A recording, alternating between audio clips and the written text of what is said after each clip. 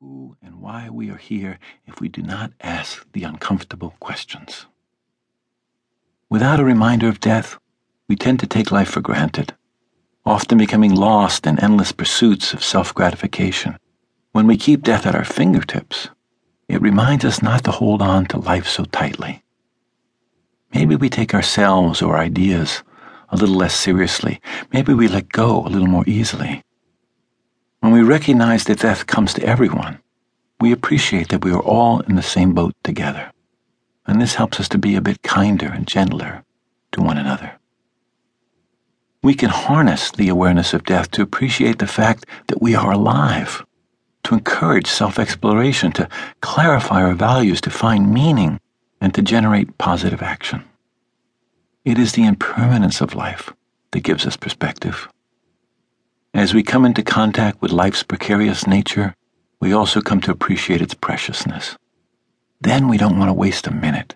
We want to enter our lives fully and use them in a responsible way.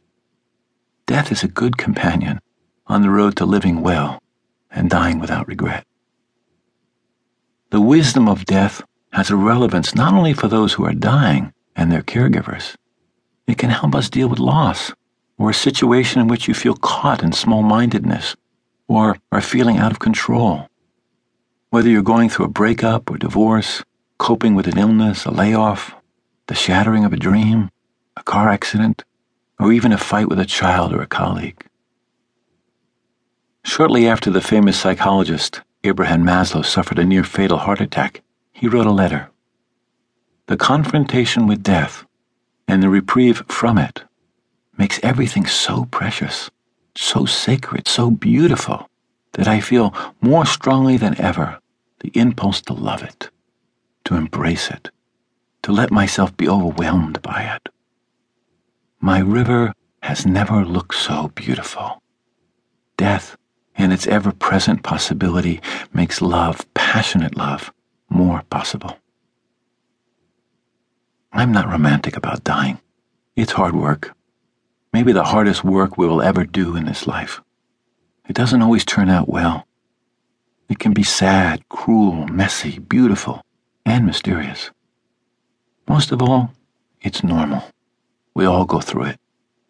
None of us get out of here alive. As a companion to people who are dying, a teacher of compassionate care, and the co-founder of the Zen Hospice Project, most of the folks I worked with were ordinary people. Individuals coming face to face with what they imagined was impossible or unbearable, walking toward their own deaths or caring for someone they loved who was now dying. Yet most found within themselves and the experience of dying the resources, insight, strength, courage, and compassion to meet the impossible in extraordinary ways.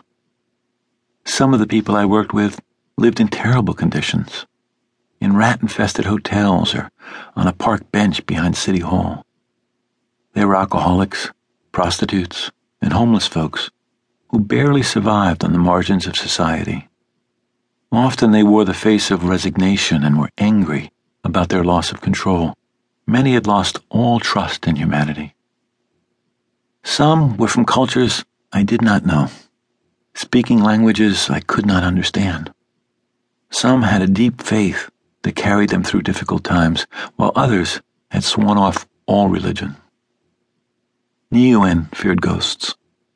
Isaiah was comforted by visits from his dead mother. There was a hemophiliac father who had contracted the HIV virus from a blood transfusion. Years before his illness, he had disowned his gay son, but at the end of life, father and son were both dying of AIDS, lying next to one another in twin beds in a shared bedroom, being cared for by Agnes, the father's wife, and the son's mother. Many people I work with died in their early 20s, having hardly begun their lives. But there was also a woman I cared for named Elizabeth, who, at 93, asked, "Why has death come for me so soon?" Some were clear as bells, whereas others couldn't recall their own name. Some were surrounded by the love of family and friends. Others were entirely alone. Alex, without the support of loved ones, became so confused from his